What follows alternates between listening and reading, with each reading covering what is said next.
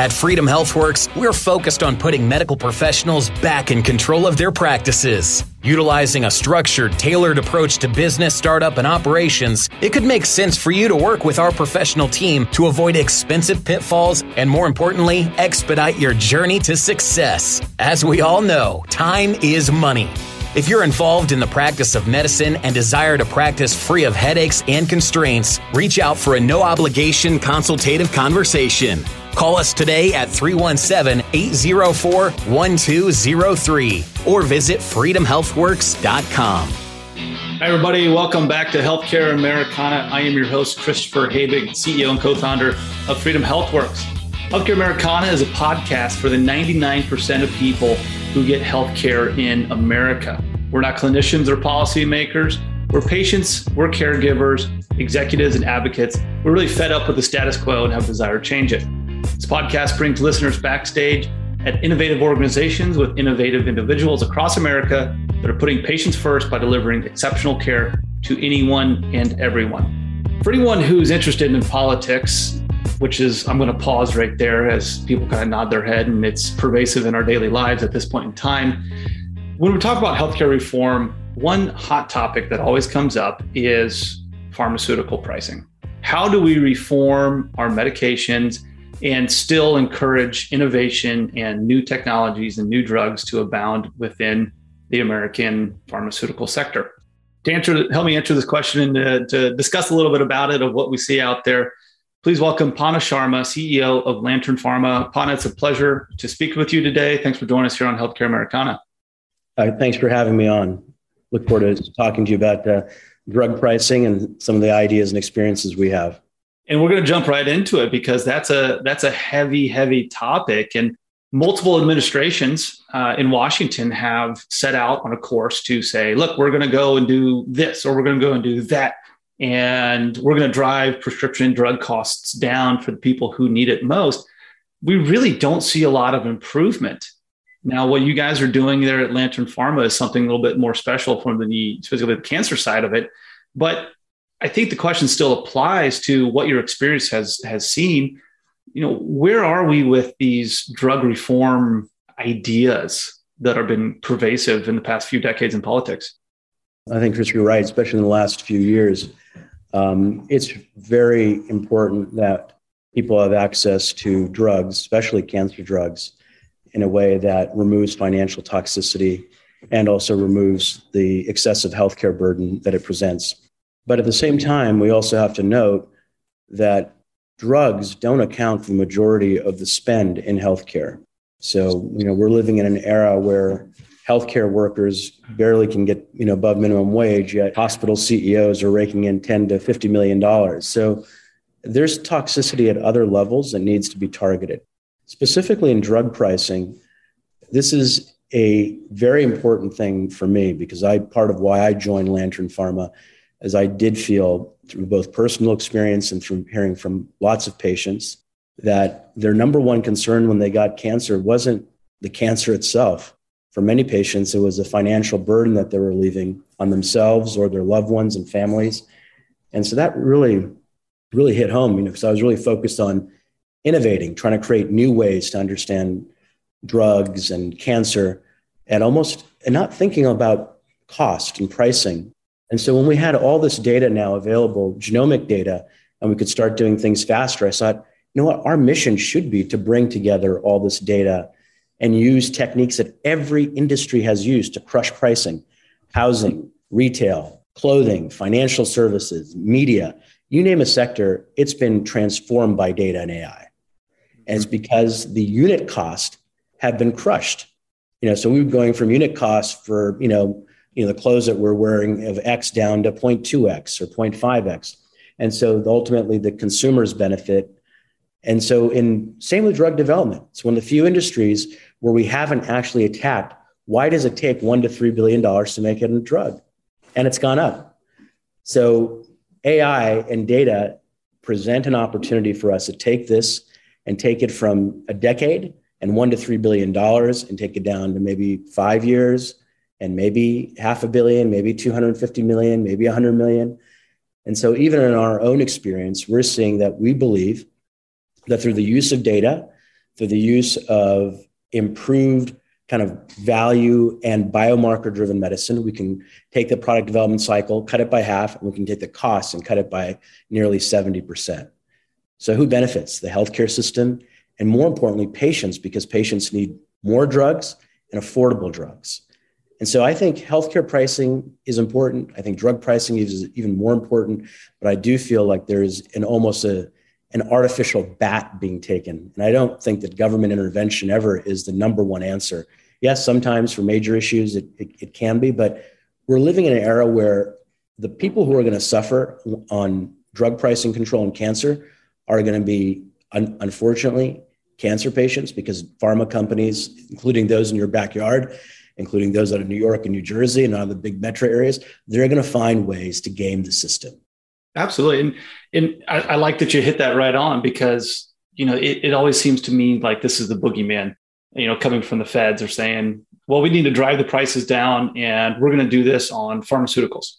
And then the other side is saying, well, okay, we can pick on them, but they've been regulated, not necessarily out of the market, but they've been regulated to make things very, very expensive. You mentioned the development cycle, FDA hurdles, all that kind of stuff. And it's like, I think the FDA is good. I think, we're a gold standard in terms of safety.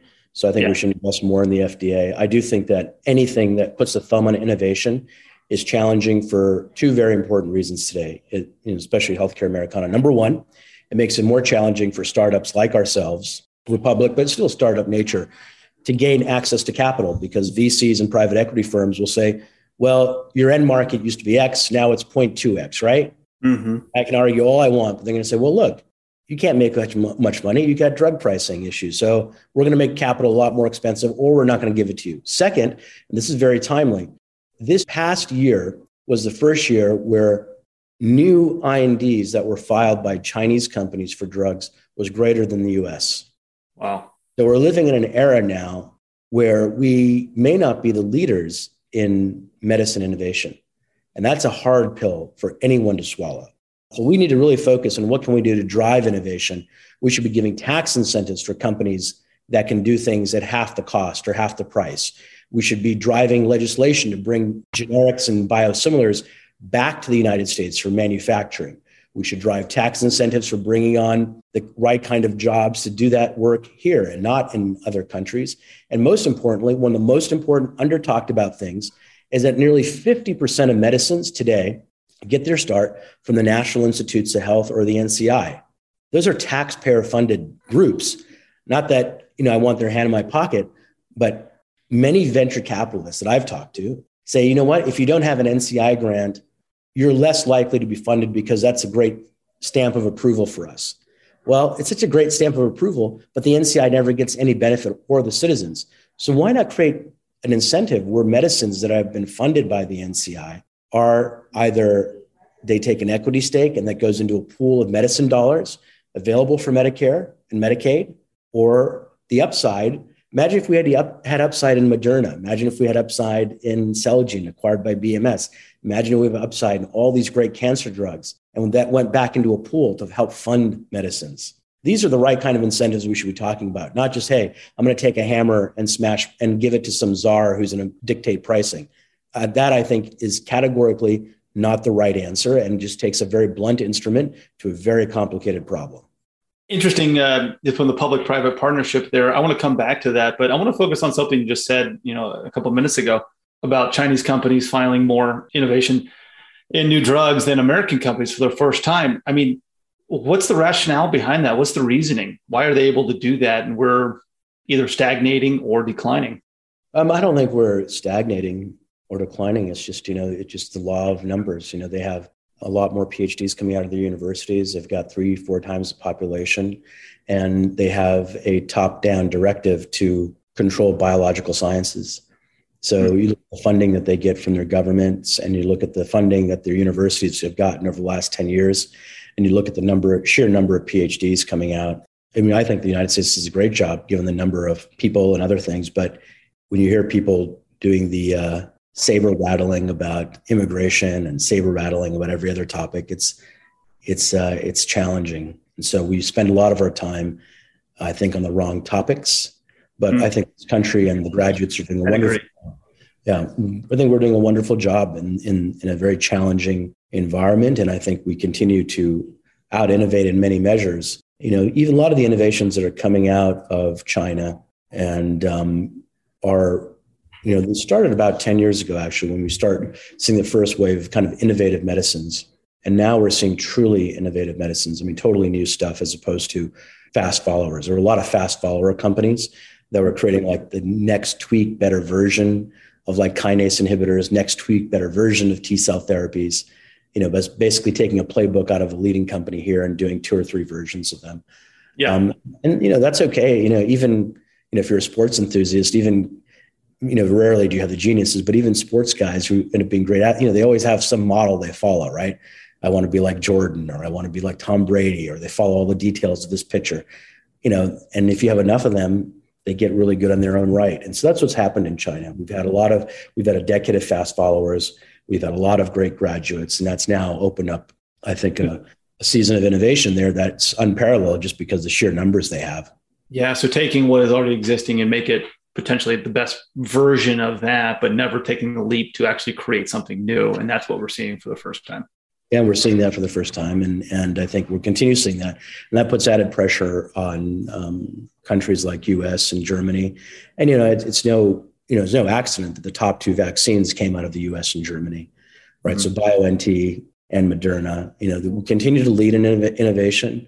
But also it's very important for your listeners to note that the reason those companies came up with it, these were companies that weren't even heard of before the COVID. And both companies started their backgrounds actually in cancer, not in infectious disease.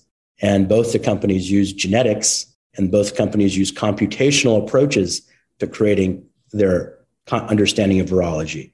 So computational virology, genomics, totally new manufacturing. And these companies now obviously have helped us with the pandemic significantly. But those same trends will occur in every sector of medicine, our ability to create medicines faster and potentially cheaper. Now, interesting to note that taxpayers aren't going to get any upside from Moderna's stock going from $10-$20 to whatever it is now, close to 300.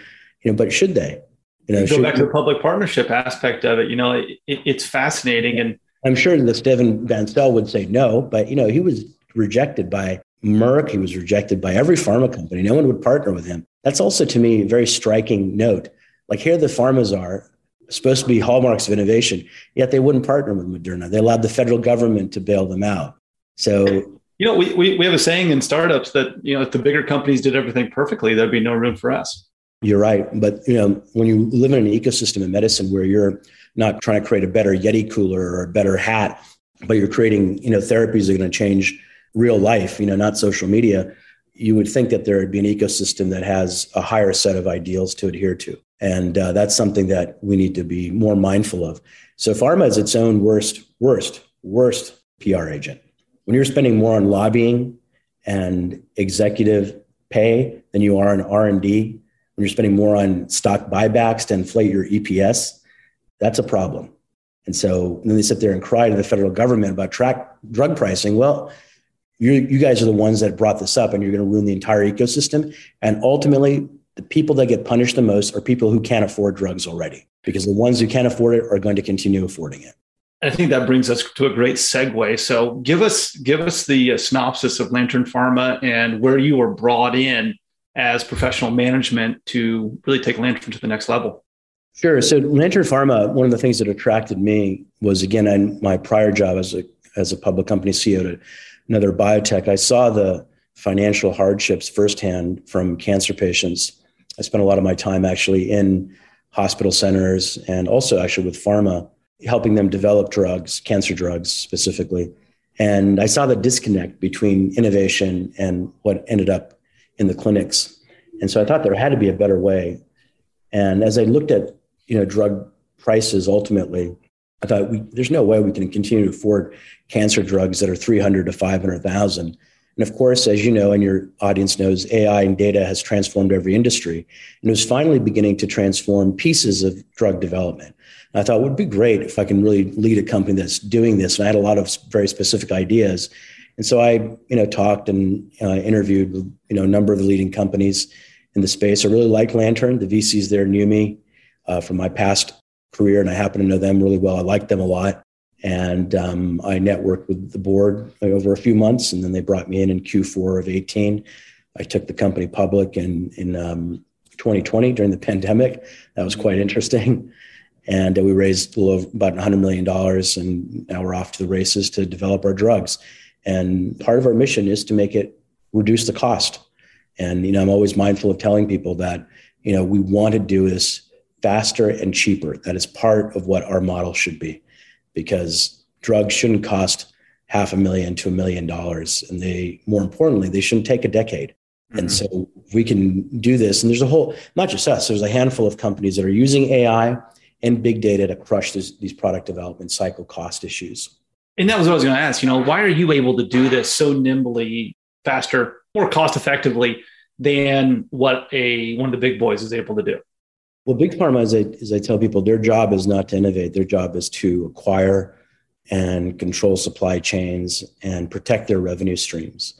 So if you ask the CEOs, their job is to, we're making hundreds of millions, or some cases billions of dollars from existing therapies that have already been approved, and they were made without AI, and they were made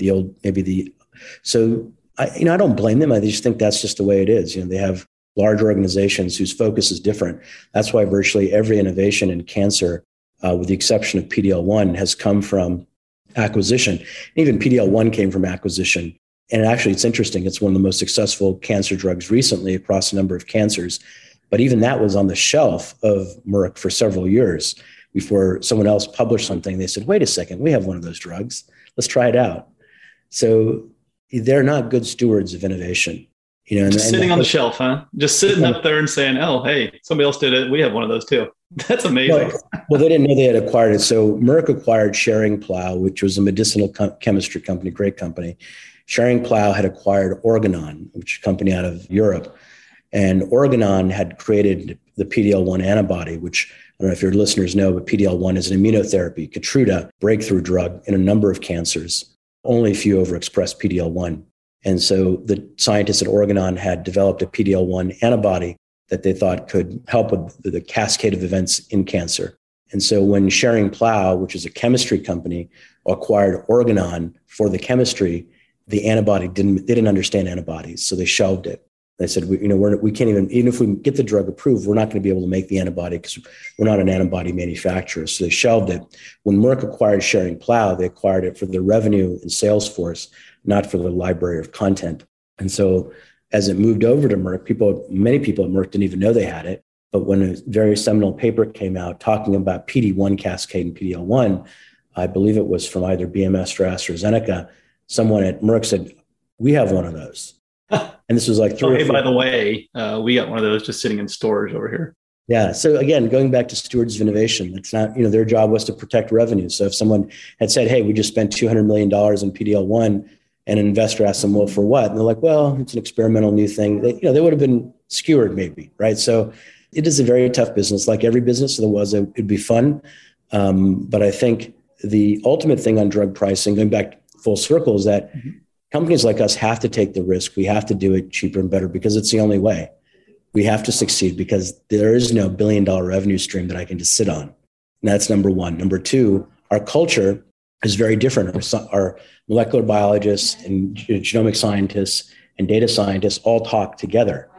It's a multidisciplinary team from day one. We're not taking silos and saying, hey, take your lead molecular biologist and your lead bioinformatics and go create this summit somewhere in the middle of the mountain and go figure out how to do stuff. Well, they're not going to do it after 15 years of not working together. Right. It's in a year just to figure it out. Right. Right. Yeah. And I love the approach, collaboration from day one.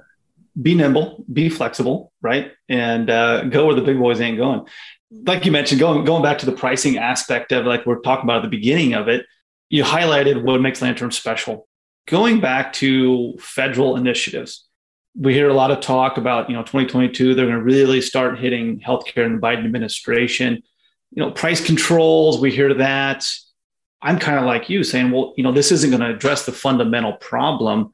What is your view on, really specifically some of the proposals that we've heard coming out of Washington? And I guess the bottom line is, are those proposals actually going to save Medicare and make it solvent again, before it goes bankrupt in the next anywhere from 2 to 10 years?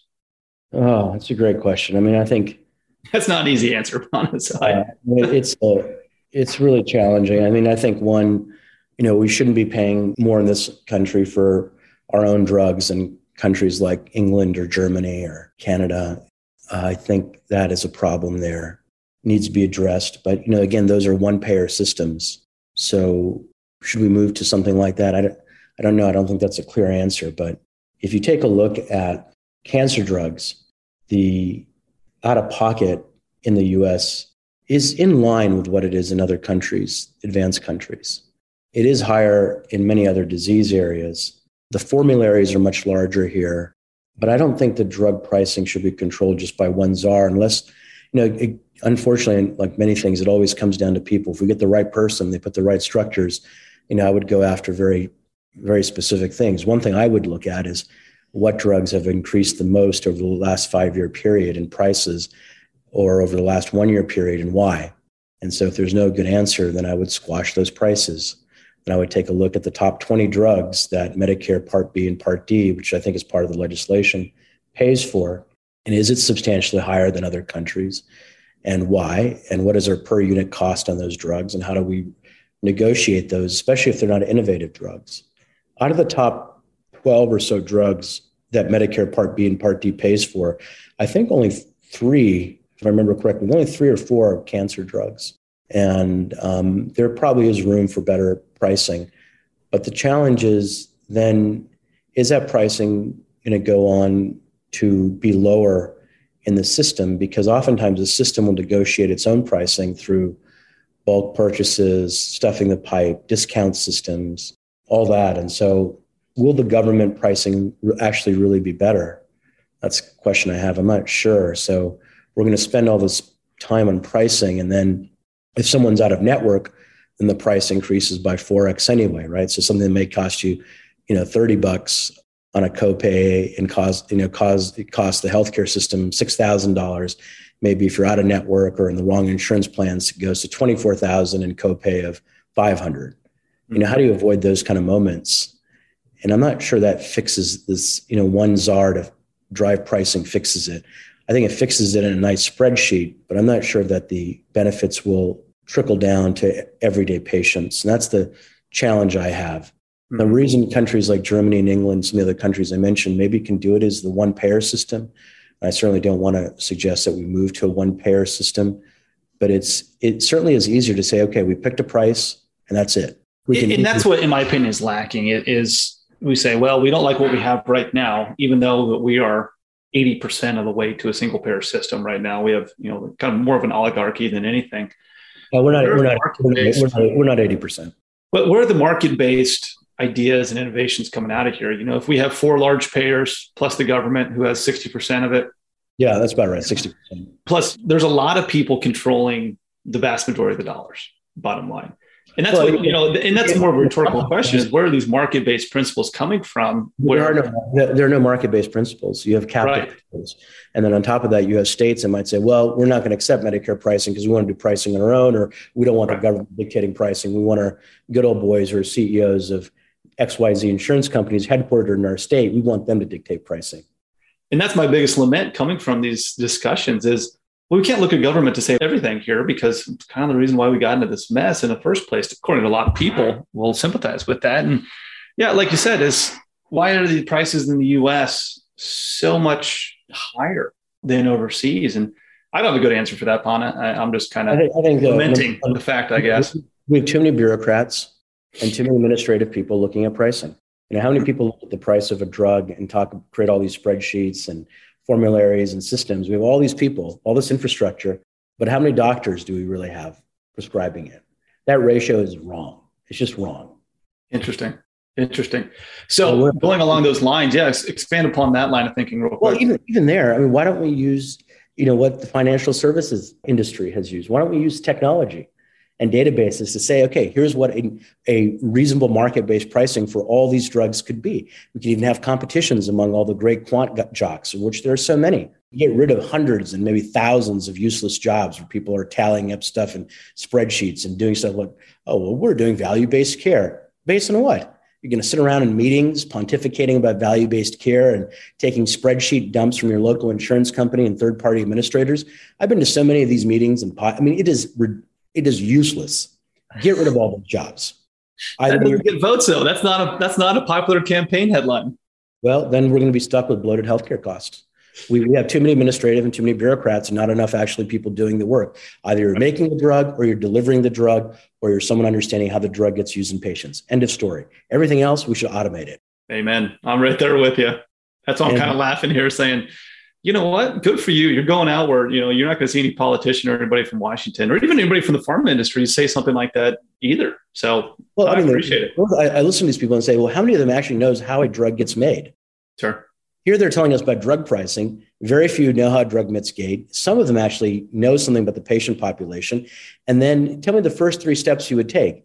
They should talk about drugs that have had ridiculous pricing. We hear about these pharma bros and all that. And I agree, those guys should be put in, they should be put in some kind of civil penalty box, maybe criminal. But yes, but those should be done quickly and swiftly. If there's no reason to take a vitamin D pill and go from $3 a pill to $600 a pill, then yes, your company should be under investigation. That is horrible. Yeah.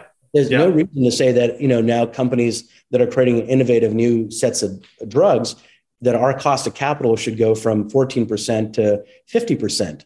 That's going to ruin innovation in this country.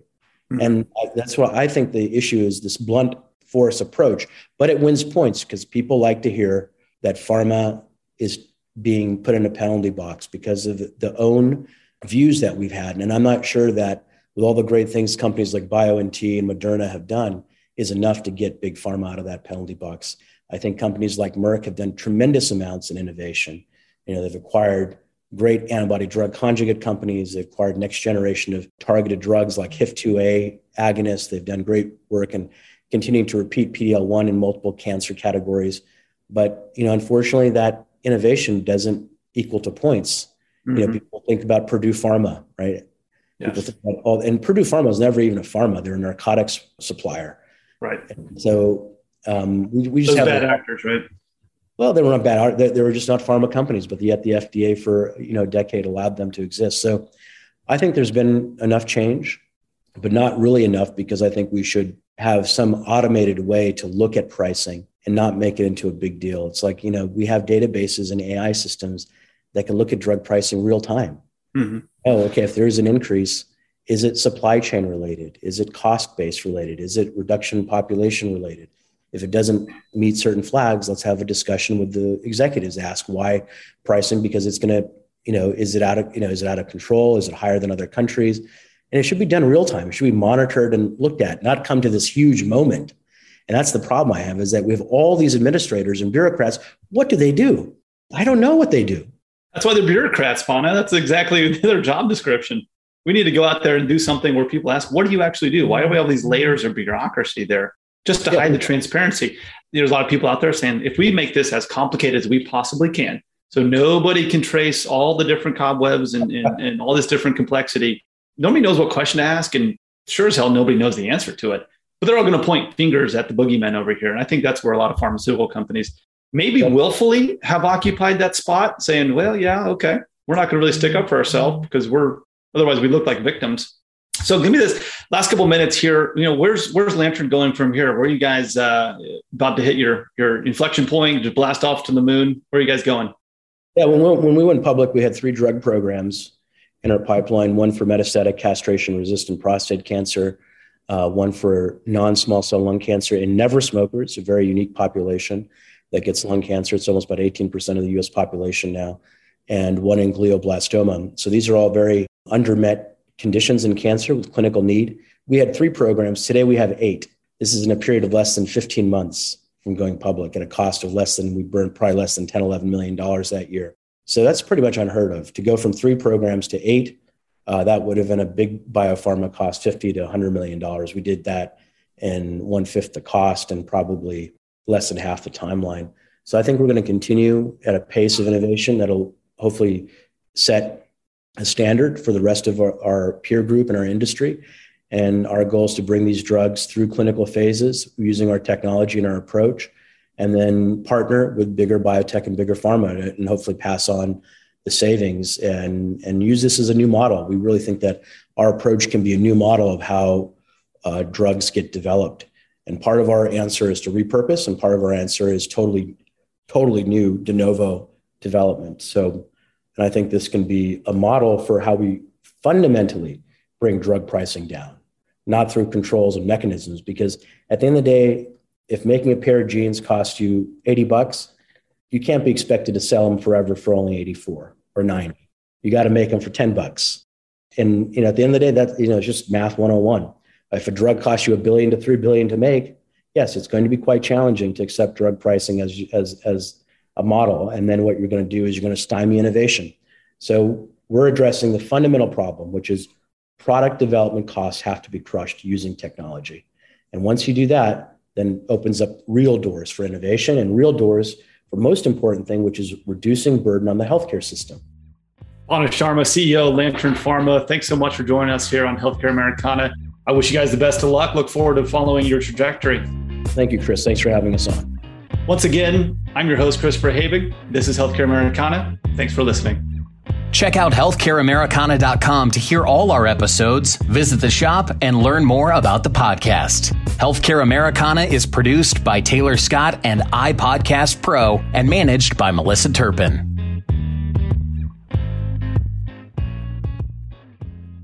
Whether you're a patient, employer, or physician, the Free Market Medical Association can facilitate and assist you in your free market healthcare journey. The foundation of our association is built upon 3 pillars: price, value, and equality, with complete transparency in everything we do.